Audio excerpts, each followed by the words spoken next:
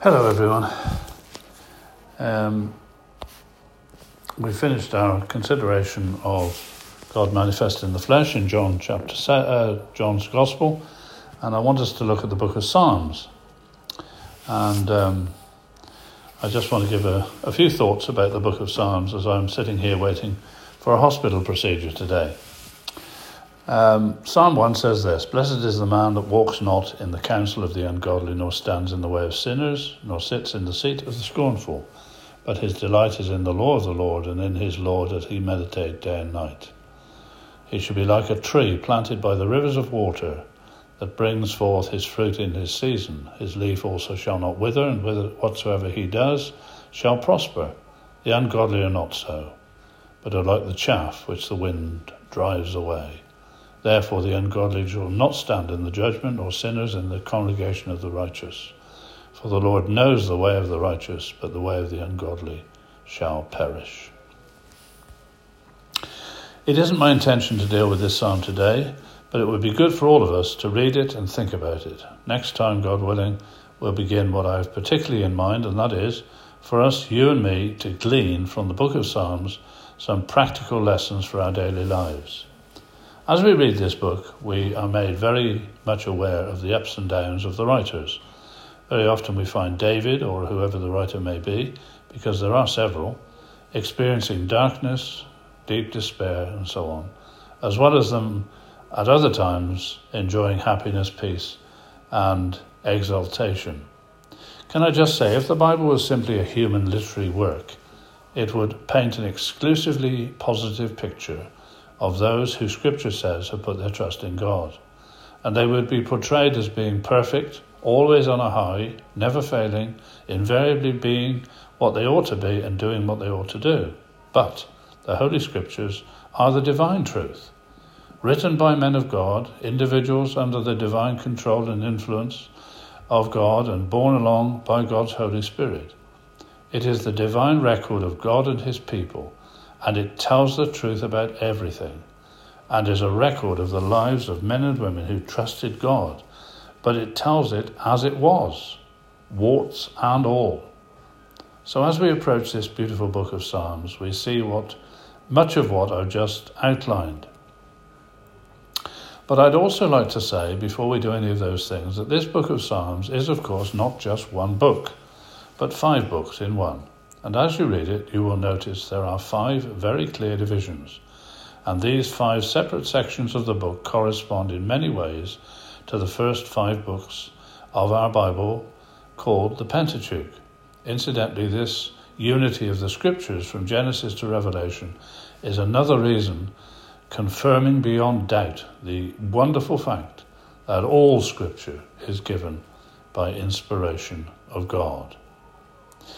If I was to ask you how many books there are in the Bible, I would expect you to reply, in line with most, that the Bible consists of 66 books. However, if you see the book of Psalms as being 5 books, which I believe it is, it makes 70 in total.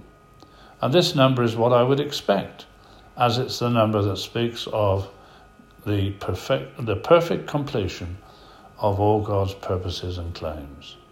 For example, the Jews were 70 years in captivity in Babylon, if you remember, according to what God had told them that they would do if they disobeyed him. In Daniel's prophecy it says this: 70 weeks are determined upon thy people and upon thy holy city, to finish the transgression, to make an end of sins, to make reconciliation for iniquity, and to bring in everlasting righteousness, and to seal up the vision and prophecy, and to anoint the most holy. Incidentally, it's 70 weeks of years, and that's confirmed by the words that are used. And might I take this opportunity to say that the 69 weeks have already been fulfilled. And the 69th week finished when Messiah was cut off. That is, of course, when the Lord Jesus died on Calvary. At that time, the clock, so to say, was stopped, and the 70th week is yet to be fulfilled. So the age of the church, in which you and I are, is a parenthesis, in which time Christ is gathering his bride, the church. And when that gathered company is complete, he will take his bride, the church, home to heaven at the rapture that we've spoken of many times before. Then the clock will start again. And the final week of years, 7 years, will be a dreadful time of judgment upon earth. Judgment upon a world that has rejected God and his Son, the Lord Jesus Christ.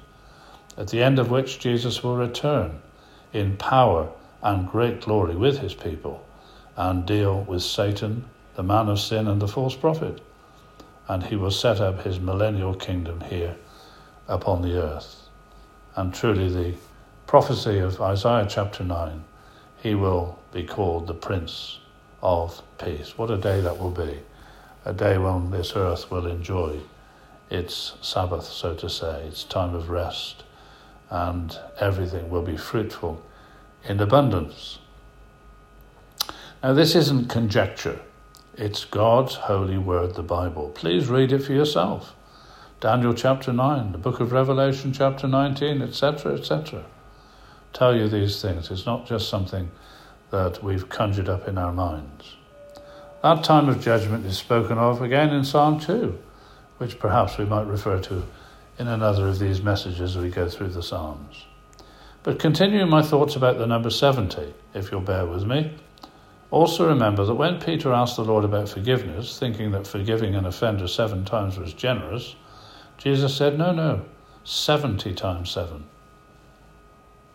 I believe this means we are to forgive right up until Jesus comes to reign. You remember the 70 weeks of Daniel? Well, 70 times 7. And here we are.